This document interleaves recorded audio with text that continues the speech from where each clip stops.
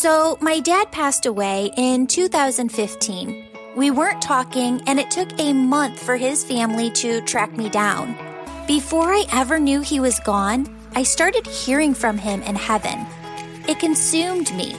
How is communication with the other side even possible? I left my corporate gig, studied with spiritual teachers on every coast, and worked with my angels to figure out the answers. Today, my mission is teaching you how to raise your vibration, shift your thoughts, trust your intuition, develop your unique spiritual gifts, and connect with your loved ones and angels on the other side.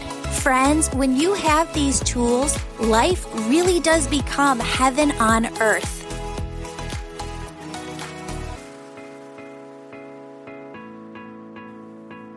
Hello, beautiful souls. Welcome to the Angels and Awakening podcast. I'm your host, Julie Jancius, and today we are here with one of the stories that has just touched my heart more than any on this show.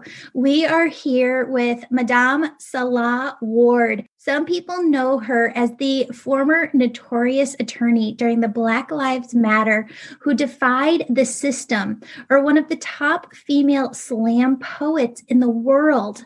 She's also the self-proclaimed professional troublemaker for the National Organization for Women, the largest women's organization in the world.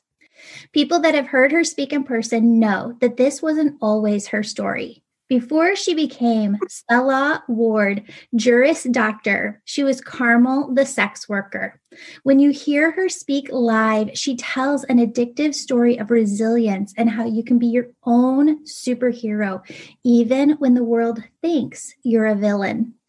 People have seen her on TLC's reality TV show, She's in Charge, CNN, C-SPAN, BET, and on the stage of the March for the Women's Live, the largest march in the history of the U.S. for its time. Find out how Salah Ward, Juris Doctor, went from bars to bars, bars to bars, yet no bars can break the unbreakable spirit she has. Welcome to the show. Thank you. Yay, I'm so glad to be here. This is awesome. Thank you for having me.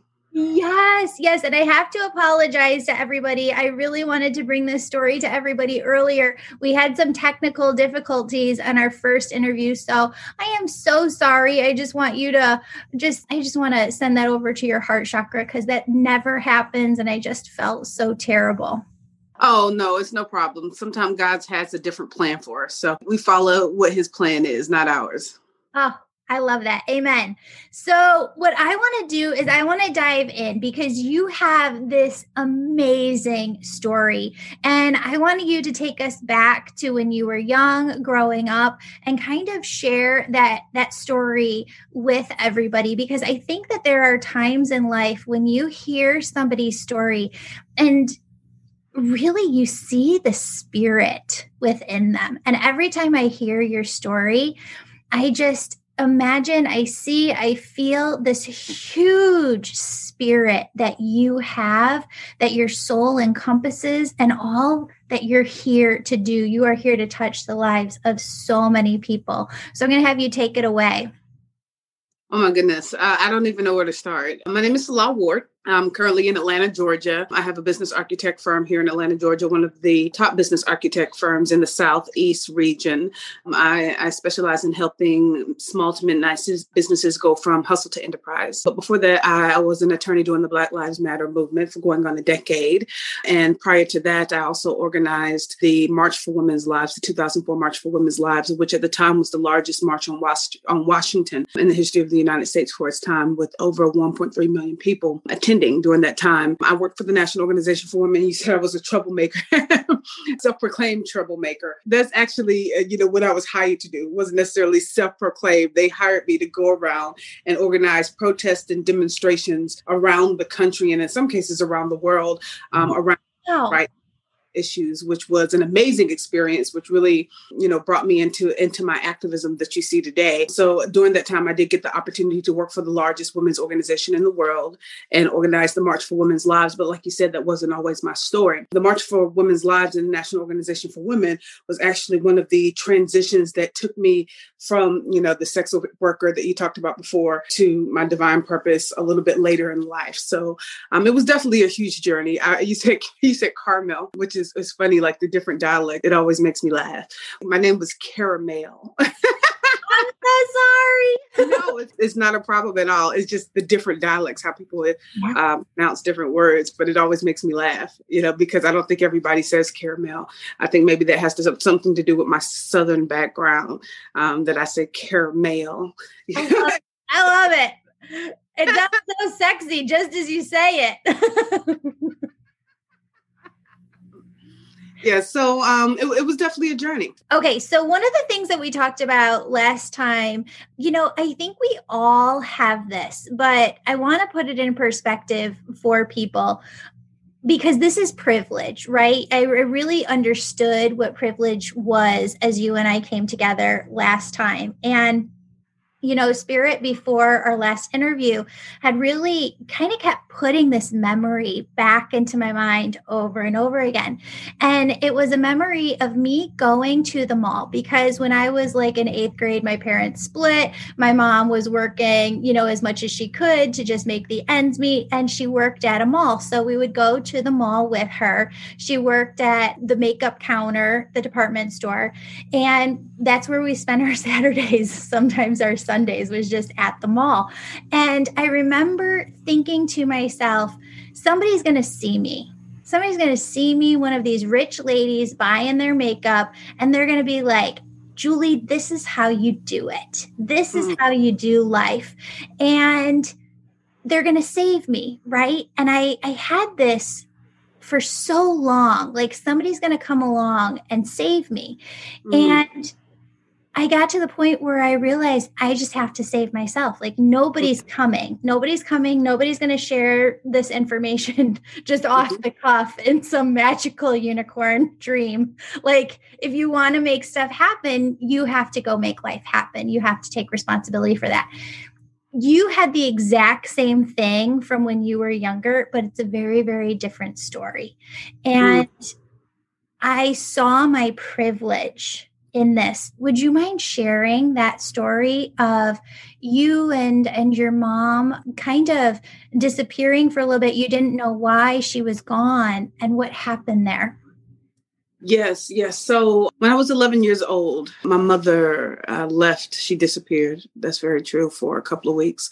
Now, this wasn't the first time she had disappeared in my life because my mother was a rock star. When I say rock star, I'm talking about people that were addicted to crack cocaine or were addicted to drugs. In our community, because I was surrounded by so many rock stars, we couldn't call them crack addicts or crackheads because that was an insult. You get beat up, popped in the head for calling somebody a crackhead. They're like, don't be saying that, So we called them rock stars because they were surviving, crack cocaine addiction. They were surviving a drug that was put into our communities on purpose to be able to disenfranchise us. So we called them rock stars because that's what they were.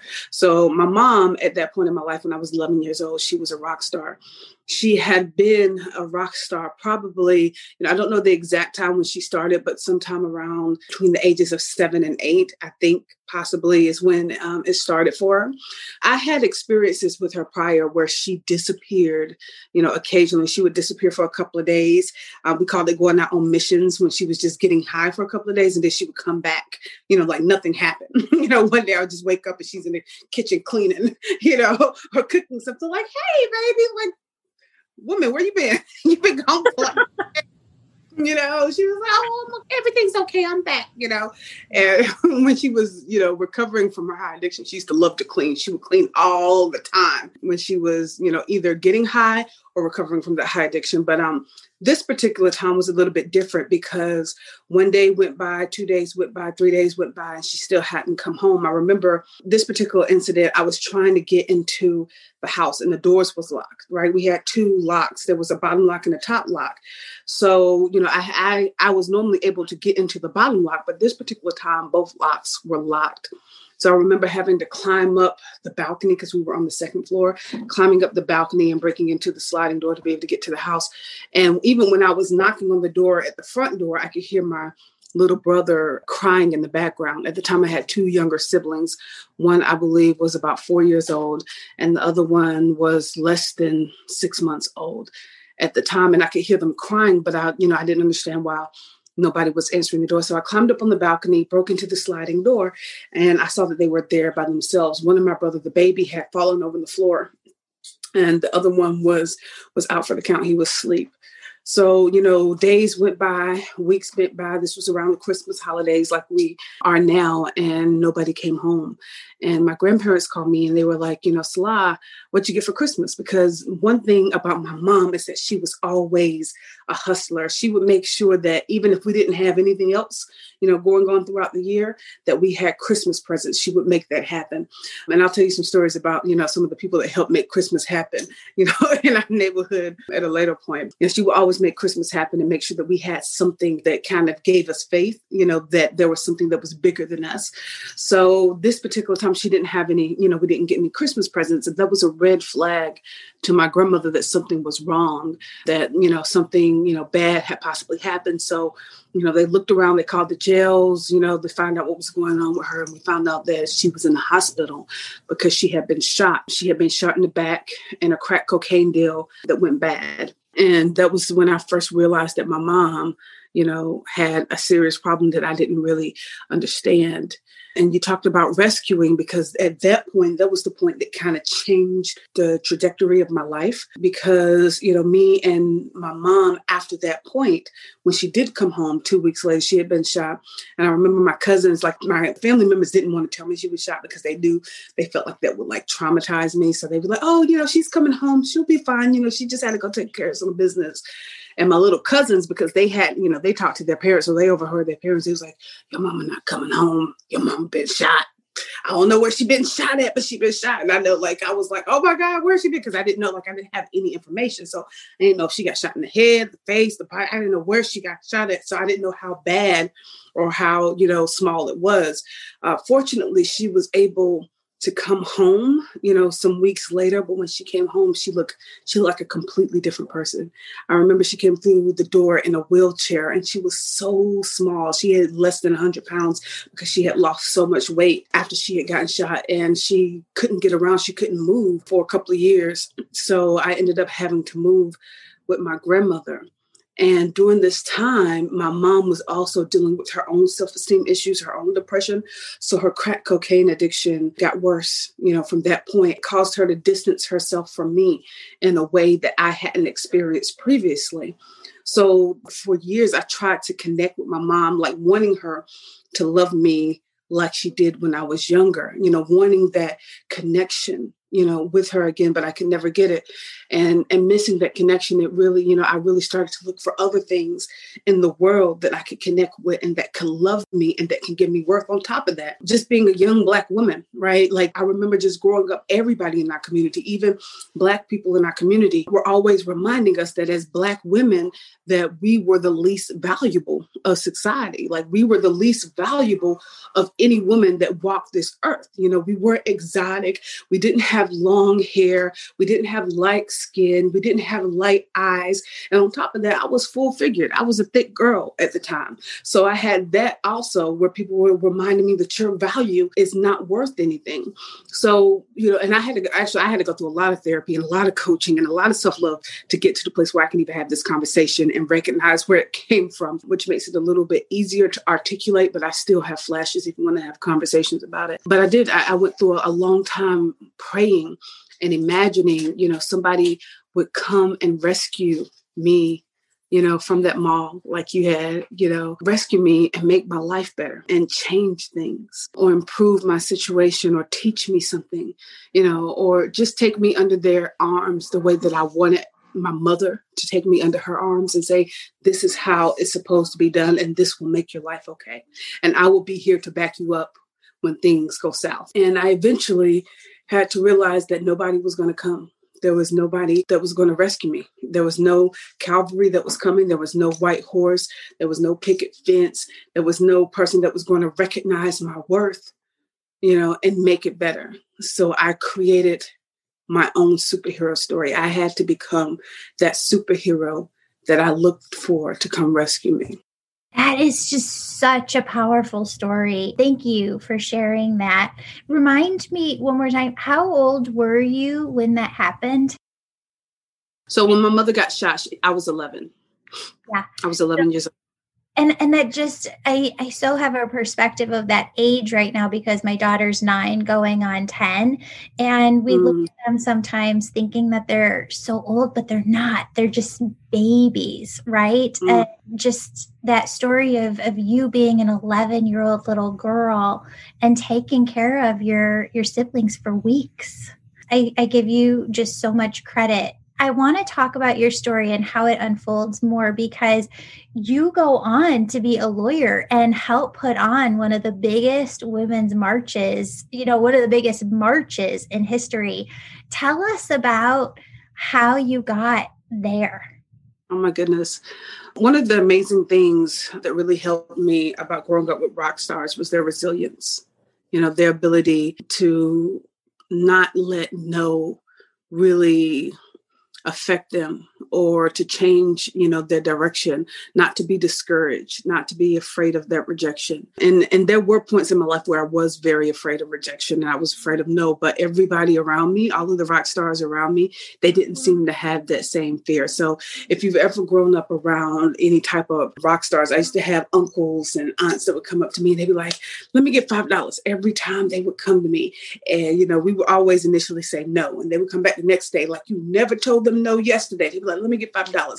You'd be like, no. And they come back to you 10 times afterwards saying, let me get $5. You'd be like, Dad, okay, fine. Here, take the $5, right? Get out my face. Leave me alone. Don't ask me again, right? But they never back down. They never seemed like they had discouragement when you told them no that first time or that second time or that third time. And just being able to watch them, and knowing, when you come from a place where you've already been like the rejects of society, that you can only go up, it gives you this resilience that, hey, the worst thing that can happen is somebody could tell you no, it gives you the ability to bounce back from anything that anybody has to say. And that really helped me a lot later on in life as well. Like it helped me a lot later because I had to hear no 999 times and not be discouraged by it. Even when I was trying to become an attorney, they told me no 100 times before they told me yes. It was like, wait a minute, you have a background, you have a criminal history. What's going on with this? What's going on with that? And, if I did not have the resilience that was taught to me by the rock stars in my life, the first time, the second time, even the third time they said no, I would have been like, you know what? That maybe this avenue is not for me and I need to do something else, but because I had resilience, because I knew from an early age not to let no discourage me, and that no only meant that they didn't understand what it was that I was offering them. So let me reframe my offer for you. Let me tell you exactly what it is that I'm offering you, because honestly, obviously you don't understand what it is, right? So it really helped me, in the next aspects of my life to get to my divine purpose a little bit later on. I told you guys earlier, I was telling you that, we were always able to get Christmas presents, right? Every year, right? And that came also from the rock stars of my community, because my uncle was what we call the meat man, right? And the meat man would go around from house to house to house. He would be the guy, he would come in, we have all these different meats in his car that he would give you for like 25 cents on the dollar from whatever it was in the grocery store. So we knew when he was coming that we was eating good. This was going to be good eating when he was coming, because he would have steaks, chicken, fish, sausage, everything you want, right? But in addition, like my uncle in particular, he had like this big coat when he came on his coat. He was a skinny man, right? But he looked like he was about 250 pounds when he came, because he had all this stuff in his coat that he was bringing to your house. So when he would come, he would, he's like, hey, I got the meats, what you want to get? We would get the meats that he wanted to buy. But anytime, somebody needed something, he was the person that would go get it. So you could be like, hey, my kids want a bike for Christmas. He'd be like, let me get a couple of days. I'm gonna bring you a bike, Or he'd be like, yeah, my kids trying to get the PS5. What you got?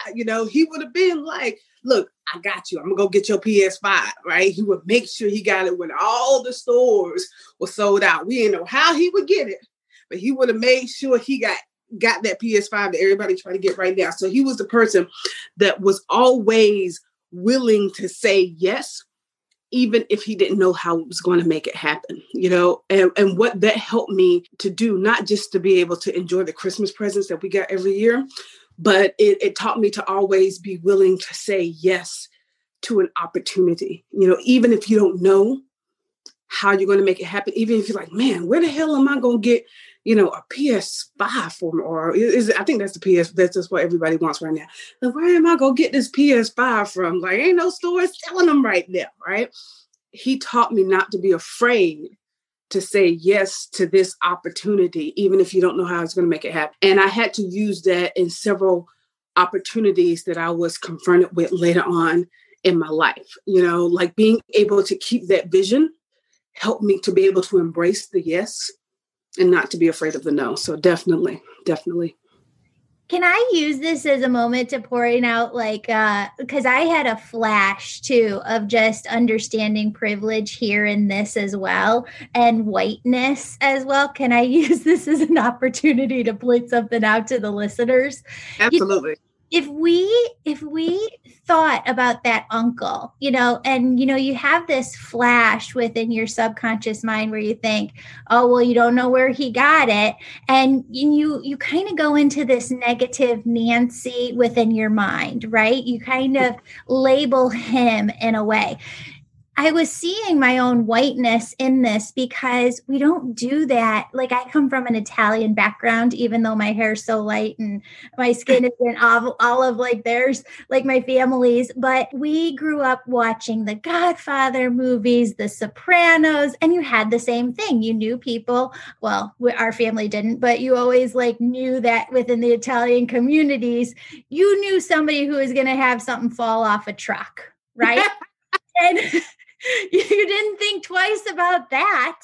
And so I think that there's a good teaching moment, just for everybody right here to say the way that society, and particularly the media, how the media portrays people. Here you have the movie The Sopranos, not movie, TV show that everybody watched and was like, hey, it fell off a truck.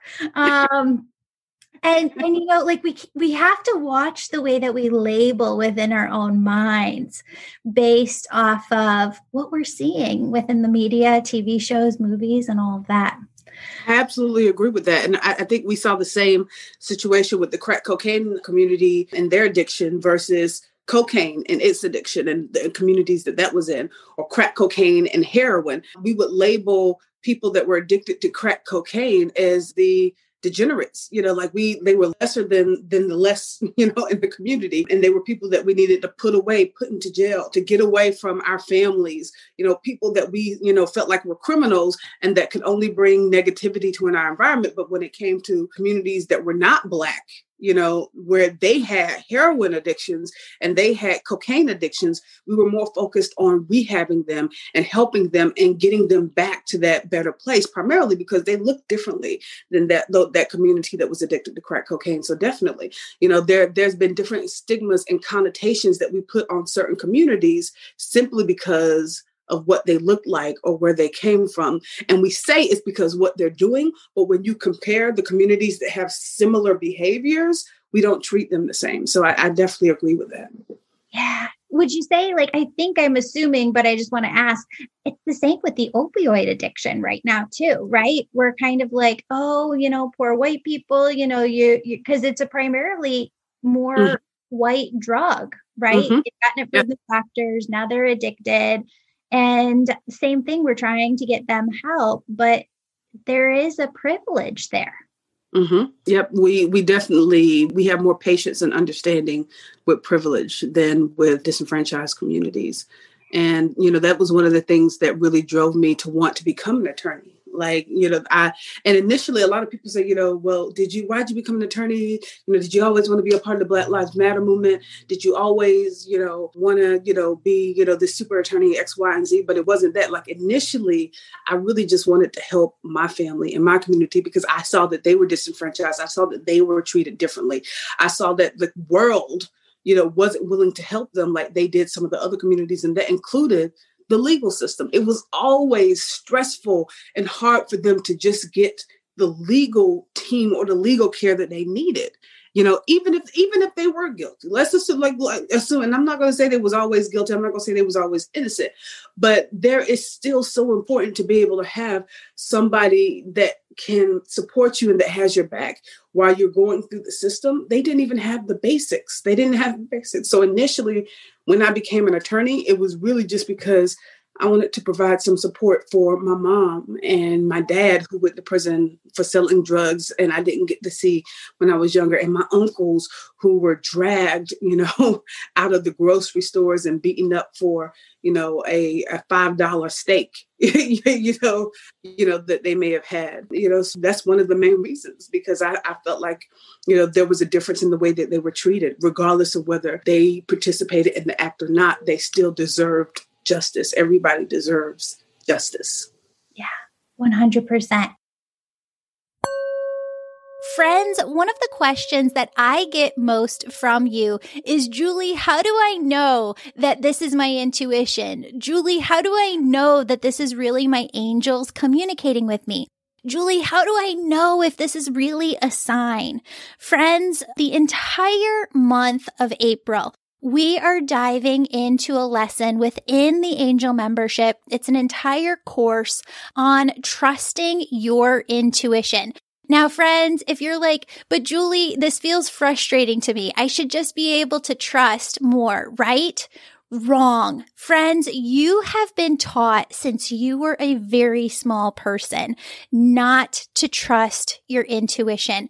We have been socialized to think that one brain type is better than the other. And for those of us who are deeply empathic, and if you're listening to this podcast, you most likely are, we were taught otherwise. We were taught to eat everything on our plate or else we weren't going to get dessert. We were told not to cry. We were told all of these things as children. And what it actually did was wire us in a way where we weren't trusting of ourselves. We weren't trusting our intuition. And that has carried over from childhood into adulthood for most people. So going through this course is undoing the programming within your mind, undoing these past notions of, just tough it out. You have to learn how to trust yourself. And there is an entire course for you on this that I have channeled from Spirit. So if you'd like to be a part of this, look in the show notes below. All April, we are diving into trusting your intuition. And I'm so excited for you to really grasp onto this yummy material, because once you have this, it really solidifies that foundation within you. And when Spirit's working with you, how they're working with you, you trust it, you believe in it. And friends, that's the energy that you have to have, because it keeps your energetic auric field open and all of the new yummy experiences that Spirit is trying to bring your way coming through, right? Because the opposite of trusting your intuition is not trusting it. And that's where you block yourself. So come on over to the Angel membership. We will help you to trust yourself, to trust your intuition.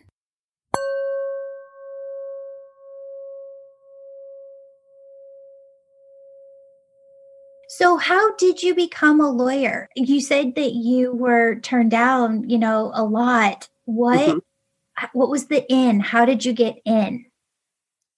I don't know if there was any in. I wanted to become a lawyer ever since I was 8 years old. Like I knew that I wanted to become an attorney. I had the vision even when I was a sex worker. that this point in my life wasn't the end of my story, that this was just the comma in my life. It wasn't the period. Like that always stayed in my head. That there were some points that I didn't think it was possible anymore. There was several points where I didn't think it was possible anymore because I had a criminal history and people knew what I did. And I had an attorney at the time that was taking me through a case that I was handling. And he was like, he says, Salah, you're really too smart to be, in this community. Like, why are you doing this? Like, what's happening?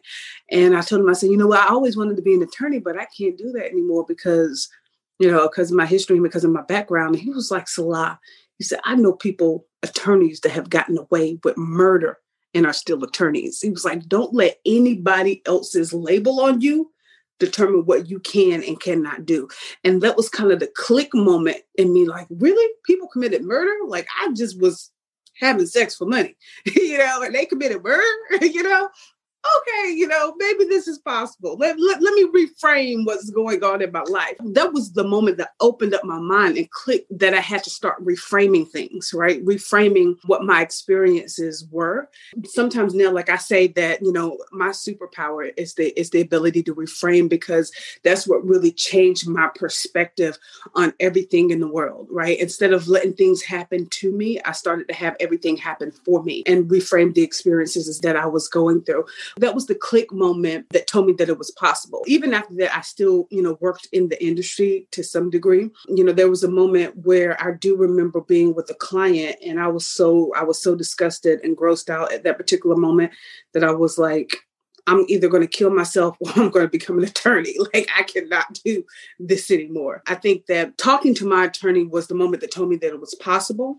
And then having that particular last experience with that client, where, it was just, I was grossed out by some of the stuff that was happening. That gave me the push, like, okay, now I got to do it now. All right, this is when it has to happen now. So there was no in that I got where they was like, okay, I'm going to teach you this and I'm going to hook you up and this is how you're going to become an attorney.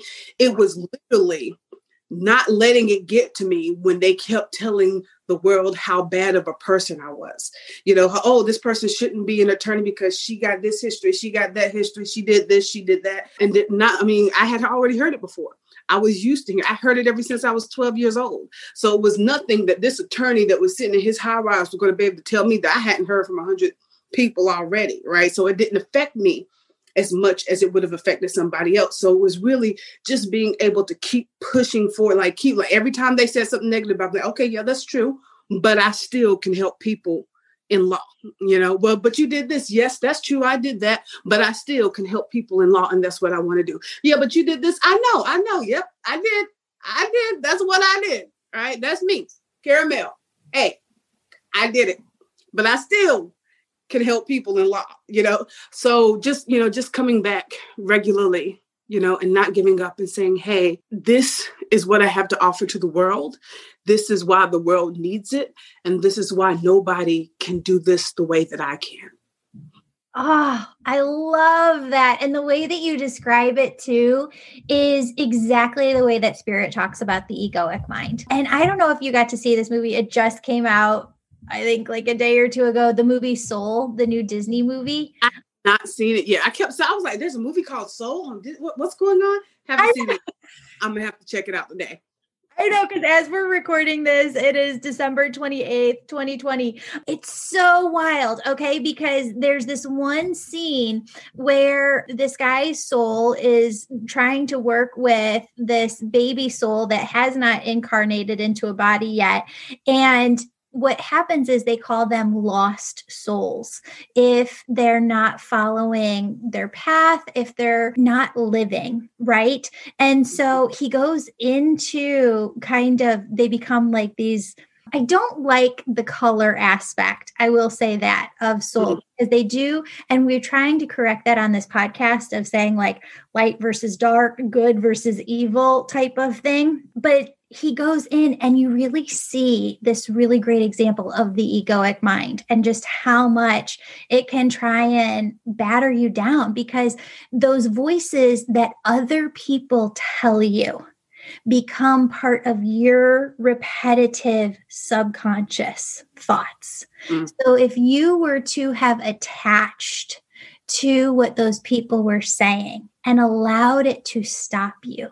It's almost like a record player. That track of them talking would play over and over again within your mind. And you did I love the way that you were talking about, no. Like that's what you have to keep saying to yourself within yourself over and over again to stop that record player from continuing to spin within you. Mm-hmm. Absolutely. I had to develop tools over time, and I'm still developing the tools. Like I said, it's a lifetime process. But even that, like I have a sticky note right here, like that I keep up here, to remind me, not to listen to these voices. Like, and then when I say voices, y'all don't think I'm schizophrenic or anything like that. But everybody has that little voice that's talking over here saying, they're not going to laugh at you, that type of thing. Or you're fat, that she's not going to love you. He's not going to like you. They're not going to respect you. They're going to think you a hoe. They're going to call you a hooker. They're going to call you a criminal. You got that stuff that's going on in your head, that I have to constantly remind myself. Like one of the things I had, like even with this office, I had to, when I designed my office initially, like because I was in lawyer mode, I was like, no, I want all the wood frame and I want to do this too. I want to have bookshelves over here and I want to have a big wood office, to remind myself of my accomplishment. And I'm going to put my degree in the background, so everybody has to call me Juris Doctor. I was like, initially I was going to do all that. I was like, wait a minute. No, I need to be motivated to get to where I need to get. So I'm going to put affirmations around everywhere. So everywhere I have like different affirmations all around the room. You can't see here. So I have, she believed she could. So she did. I believed I could, even when they told me I could. So I did, I have dreams don't work until you do. Every mistake you make is progress. Follow one course into successful. That one I have to follow that one all the time because it's entrepreneurs and business owners. Right here, follow one course into successful. You see it? Like as entrepreneurs, we have 1,000 different ideas, that goes on in our head, at any given time. Like, okay, then I'm gonna open this, but then I'm gonna start this, but then I'm gonna work at this. We have this. I have to remind myself, follow one course into successful. It keeps me on track.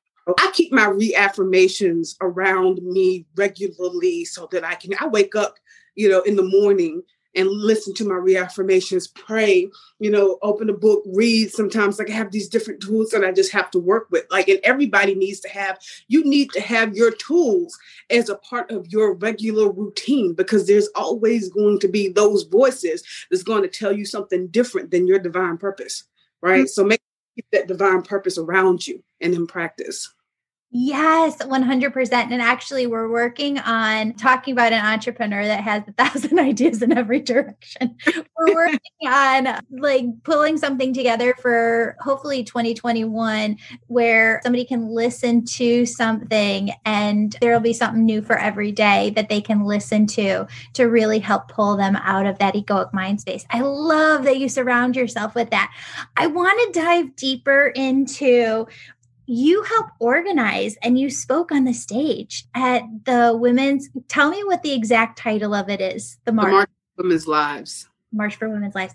Amazing. I had wanted to go with my daughter. I forget what happened. I think she was sick at the time or something was going on, but I want to go to the next one. Tell us how that came about for you, how you organized that. Like, what was it like to get on stage and speak? Tell us all the good stuff. Oh man, that was a journey right there because I was so tired. Literally, there was 2 years. I mean, it didn't happen overnight. It definitely didn't happen overnight. And it started really before 2 years. The hardcore organizing that we had started about 2 years before. And it started with us just having to go travel from city to city to city for 2 years, talking to small groups of people and letting them know why women's rights was important to them and would affect them and why they needed to stand up for it. One of the biggest issues that we had was working with different demographics because it was like my demographic, when you look at me at that point, I was younger, but, was, young African-American females. Average age of my target demographic was probably 25 years old, but the average demographic of the National Organization for Women was 55-year-old white women, so we had to go and talk to each other and encourage them to have conversations together about why our movements connected, why it was important for us to work together, and why if we didn't work together, that it wasn't going to work out in our best interest, right? So we had to have those hard conversations, and we had to have everybody sit in front of each other and to get out their grievances, and combining the feminist movement versus the womanist movement, and understanding why Black women feel the way they do about joining white female movements, and understanding how to be an ally, what that really means, and how that plays in with your ego. But understanding, like, a lot of times when we're working in the movement and we're trying to build allyship around, how our ego plays, into that, right? Because, of course, when we're organizing, when we're sacrificing a lot, we want to say, well, what about me? What about my rights? What about this? And sometimes when we're working as allies, because sometimes I have to work, as an ally for different demographics that I might not be a part of. For example, the trans community is very important to me, right? But I'm not trans, so I'm an ally to that, right? But when you're going into the movement, a lot of times, when it's all about one demographic at that particular time, you're like, well, what about me? I'm a Black female, I'm oppressed too, like how the ego can play into part and how you can manage that ego when working as an ally. Also talking about, like, how do we handle fear? Because one of the biggest things that we have to confront, what we've seen like happen all of this year and the year previously, everybody is talking about all the Karens that's running around, right? And a lot of times people don't understand that word Karen. They're saying, what do you mean by Karen? Some people get offended. I've had a lot of white women come to me and say, you know what? I do not like the fact that you use the word Karen. I feel like Karen is a derogatory term, like the N word, to oppress white women when they want to speak out, right? So trying to educate them, no, that's not what a Karen is.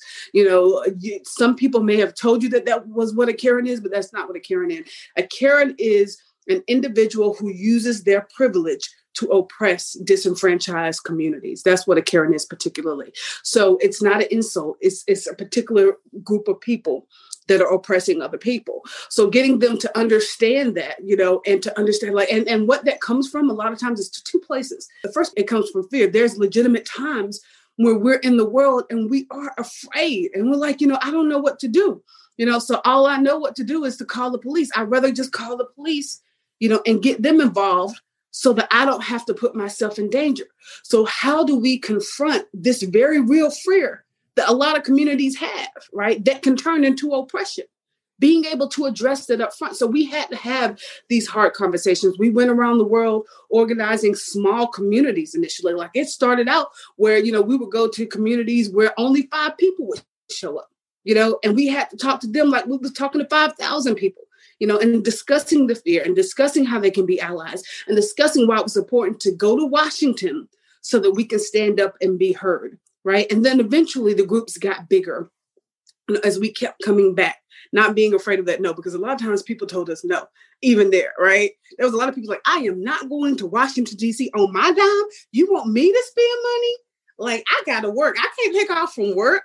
How am I going to get there? I got to get a plane. I got to get on a bus. You want me to march? How far? We got a lot of no's there too, but we kept coming back. We wasn't afraid of that no at the time.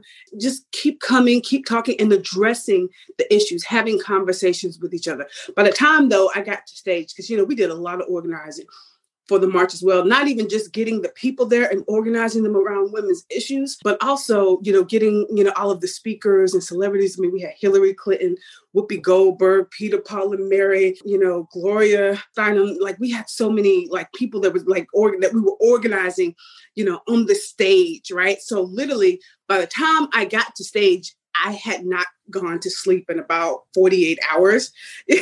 So like, there's a lot I don't remember from the stage because I was sleepwalking. By the time I got there, I was sleepwalking on the day of the march. It was amazing. The thing that I do remember is looking out into this sea of people, in Washington, D.C., that we had all united together that said, I care about women and women's rights, and I'm not going to stand here and let them be oppressed in any way.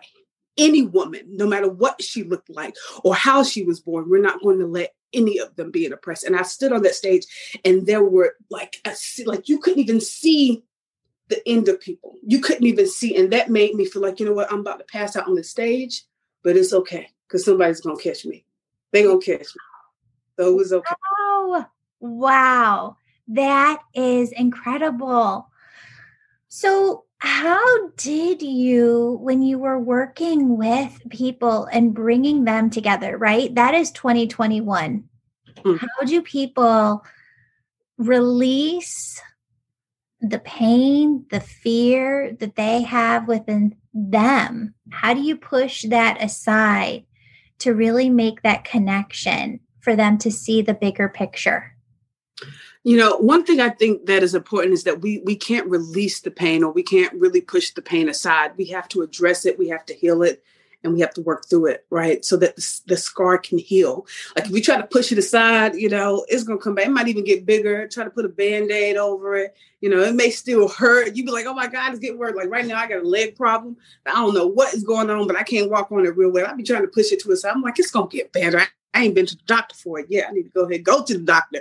But I need to address it so that it can heal, because it ain't getting better yet, right?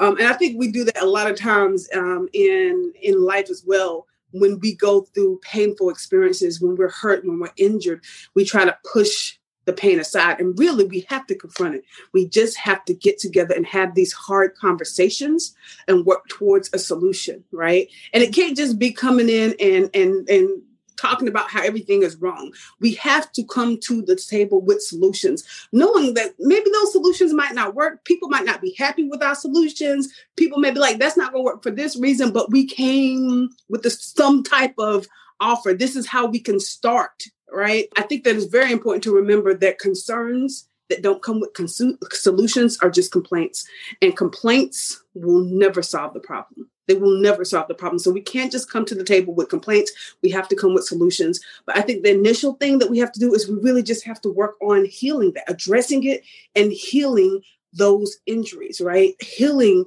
those hard conversations, healing the distrust that we've lost, the problems that we've had with each other. Like, for example, one of the things that I do is we have this international conversation called White Women, Can We Talk? Right? And it's where white women and Black women, we come together to unite. We've had thousands of people actually participate in this conversation. I think the first conversation that we had over 5,000 people attend at the first conversation. And I think the second one, we had over 10,000 people attend, and we do it in different cities around the state. The initial one is the live version, and then we actually come in person. We were recently invited to Nigeria and London as well, which is going to take it internationally. So I'm really excited about that. But that's a space where we just come and we have these hard conversations, and we ask the hard questions so that we can get to the healing, so that after we get to the healing, we can get to making a better place, right? We can get to working together. Okay, we addressed it, we healed, now we can work on the solution, right? That's the amazing thing about it. That's what I'm really excited about. And I think that's the first step, is to get to the healing, not necessarily to push the wounds aside or get past them, but to heal from them, address them and heal, and then we can work through them. Yes, 100%. And I took a course, a 16-week course earlier in 2020, and they really talked about Louisa Duran is the one that ran the course. And she would talk all the time about how it's vibrational, like within your body, that pain is vibrational and trauma is vibrational. And what you said is so spot on. I'm so sorry I didn't say it the right way, but you have to be able to work through that vibration that you're holding within you to get to that space of healing so that you can show up for others. I just want to take this time and thank you so much, Sela, for being here. I am just honored that you gave us your time to be here. Amazing, amazing story. Thank you so much.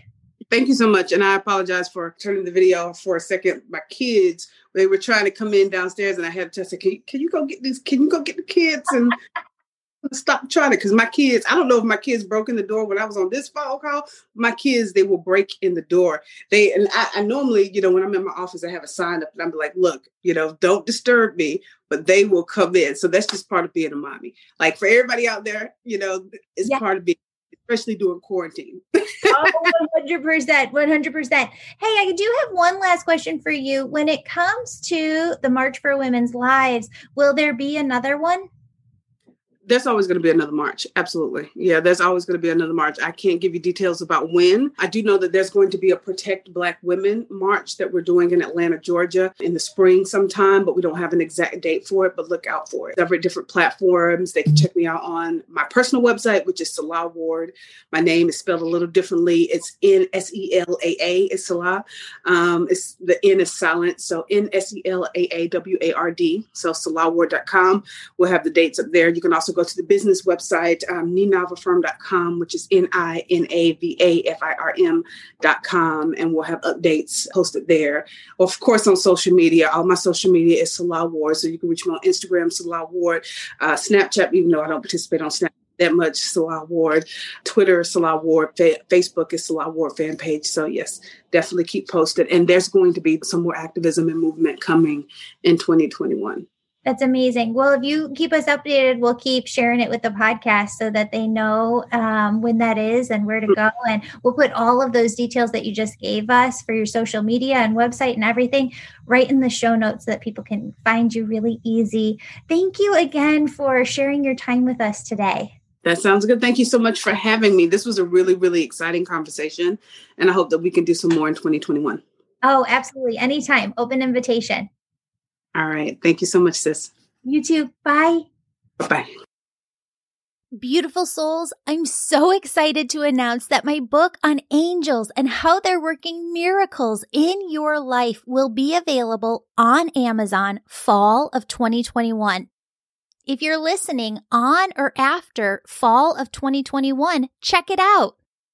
Friends, if you'd like to work with me each week, my Angel membership program is perfect for you. You can join at any time and you get access to past courses. In 2021, I'll be teaching you about a new topic each month. We started the year in February with a course on oneness and raising your vibration. March is angel communication, how to hear your angels. April is trusting your intuition. May is knowing your soul's purpose. June is working with Archangel Raphael to learn self-energy healing techniques and Chakras 101. July is rewriting the stories you've been holding on to. August is all about rewiring your mind to move past blocks. September is energetically working through ancestral trauma. October is working with your inner child and Archangel Michael. November is a guide to being an empath.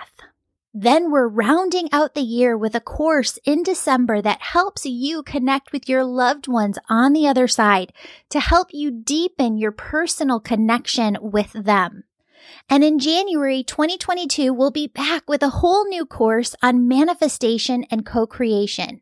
You get all of this live group access to me, 2 new pre-recorded Reiki healings, and advance notice to book a session with me when you're an Angel member. Sign up for the Angel membership anytime.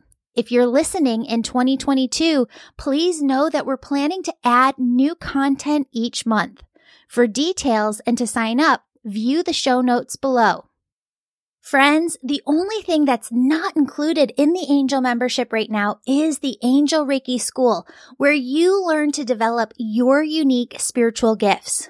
Whereas the Angel membership is about your awakening journey and your personal spiritual growth. The Angel Reiki School, on the other hand, certifies you as an Angel Reiki Master Teacher and teaches you the art of energy healing and bringing through messages for your clients. Friends, if you're feeling called to the Angel Reiki School, it's because the souls you're here to help on earth, well, their omnipresent piece of them, their higher selves on the other side, that's what's behind you, pushing you, fueling you to become who you're meant to be. Because when you do, they know your work will shift the trajectory of their life here. That's what I mean when I say you have big, big purpose in this lifetime. A new class of the Angel Reiki School starts on the 1st of each month. Speaking of the Angel Reiki School, we're going to need about 800 volunteers this year. We select volunteers from people who've written a 5-star positive review and emailed us a copy. That way, we have a way of contacting you for your free volunteer session. Many of you have asked if I'm still booking sessions, and the answer to that is yes. I love my sessions with you. We have a new system where we send out an email once a month with a link to my calendar for you to book online. It's really easy. All you have to do is sign up to be on my email list on my website, theangelmedium.com. I've been spending a ton of time going live with you on Instagram, TikTok, and Facebook, and I'm having a blast with it.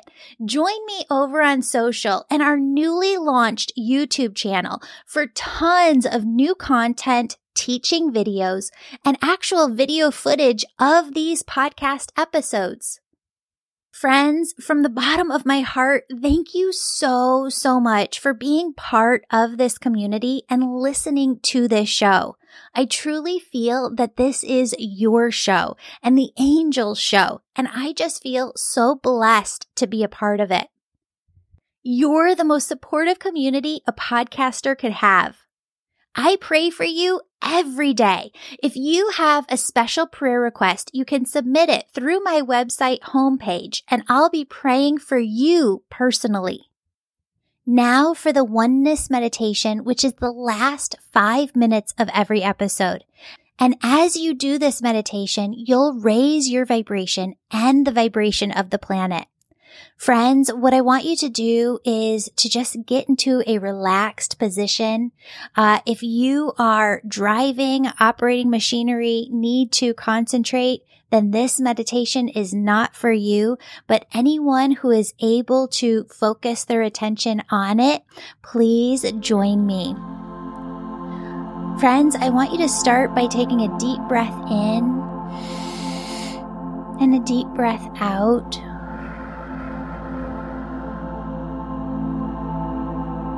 And I want you to imagine that your socks, your shoes are off, and that your bare feet are able to connect with the soil of the earth.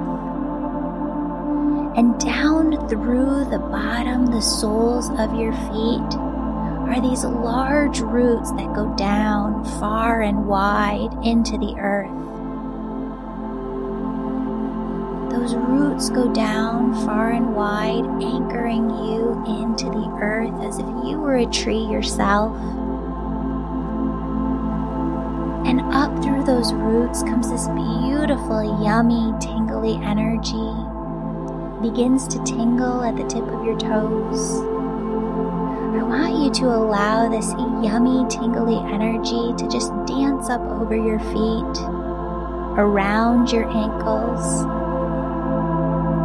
Feel this yummy, tingly energy as it moves up over your calves, your shins, all the way up to your knees.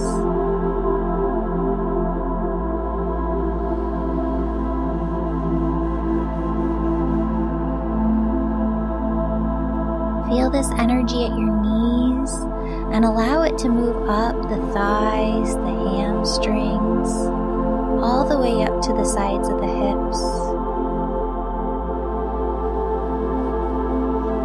I want you to allow this energy to move from the hips up to the base of your spine, the base of your stomach. And I want you to feel this energy as it climbs up the spine and the stomach, all the way up until it reaches your heart.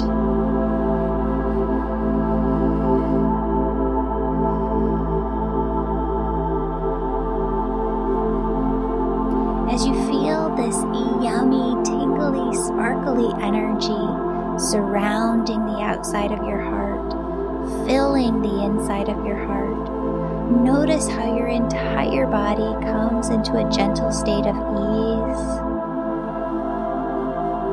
Allow this energy to move up into the shoulders, the neck. Feel it as it fills your entire head, front to back, side to side, top to bottom.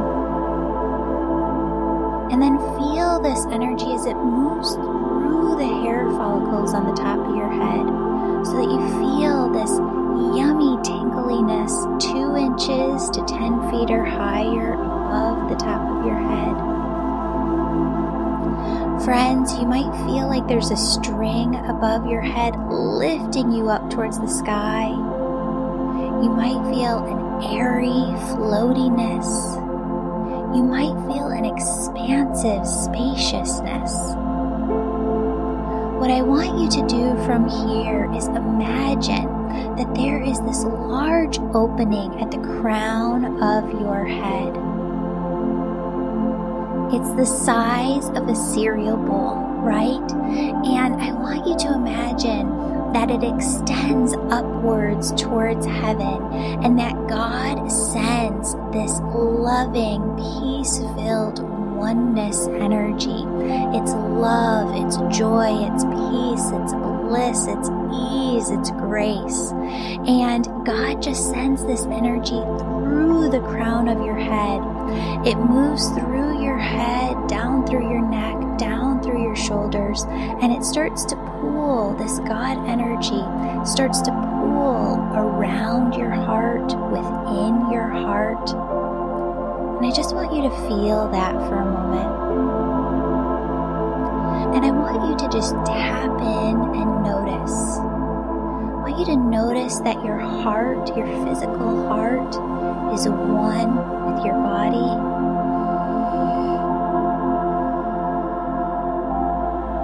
And I want you to notice that your heart and your body are one with the air surrounding you.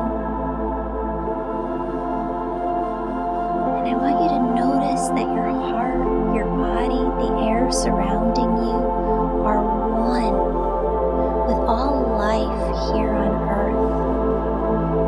All plants, all people, all animals, all life on earth. And now notice how your heart, body, air surrounding you, all life here on earth are connected to everything, everywhere.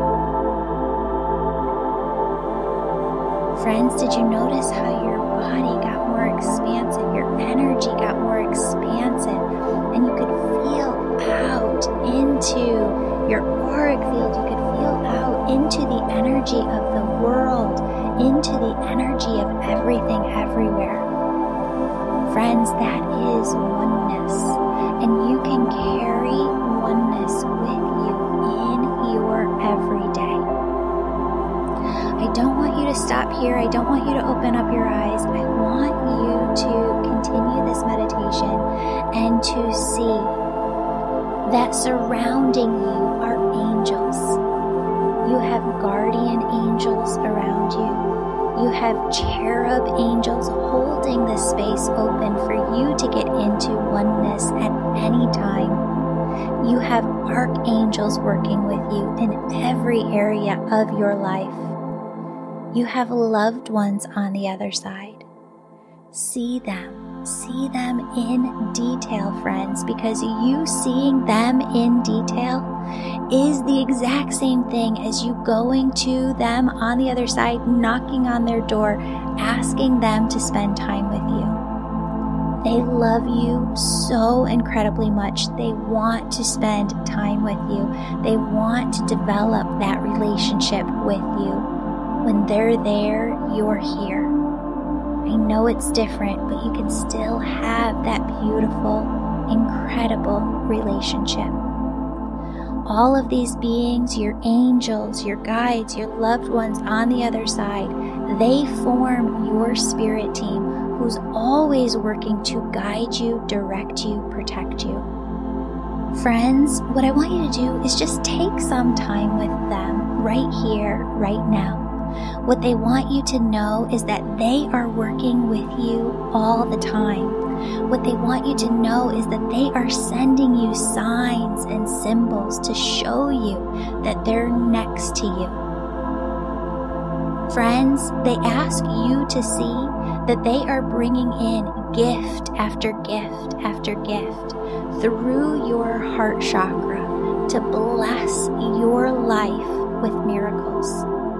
Friends, it's your job to remain open, to believe, and to trust that they are working miracles in your life. Friends, I love you. They love you so incredibly much. Stay open and know, believe, trust, have faith, know like you know that they are working with you always. See you here next time. Have a blessed day.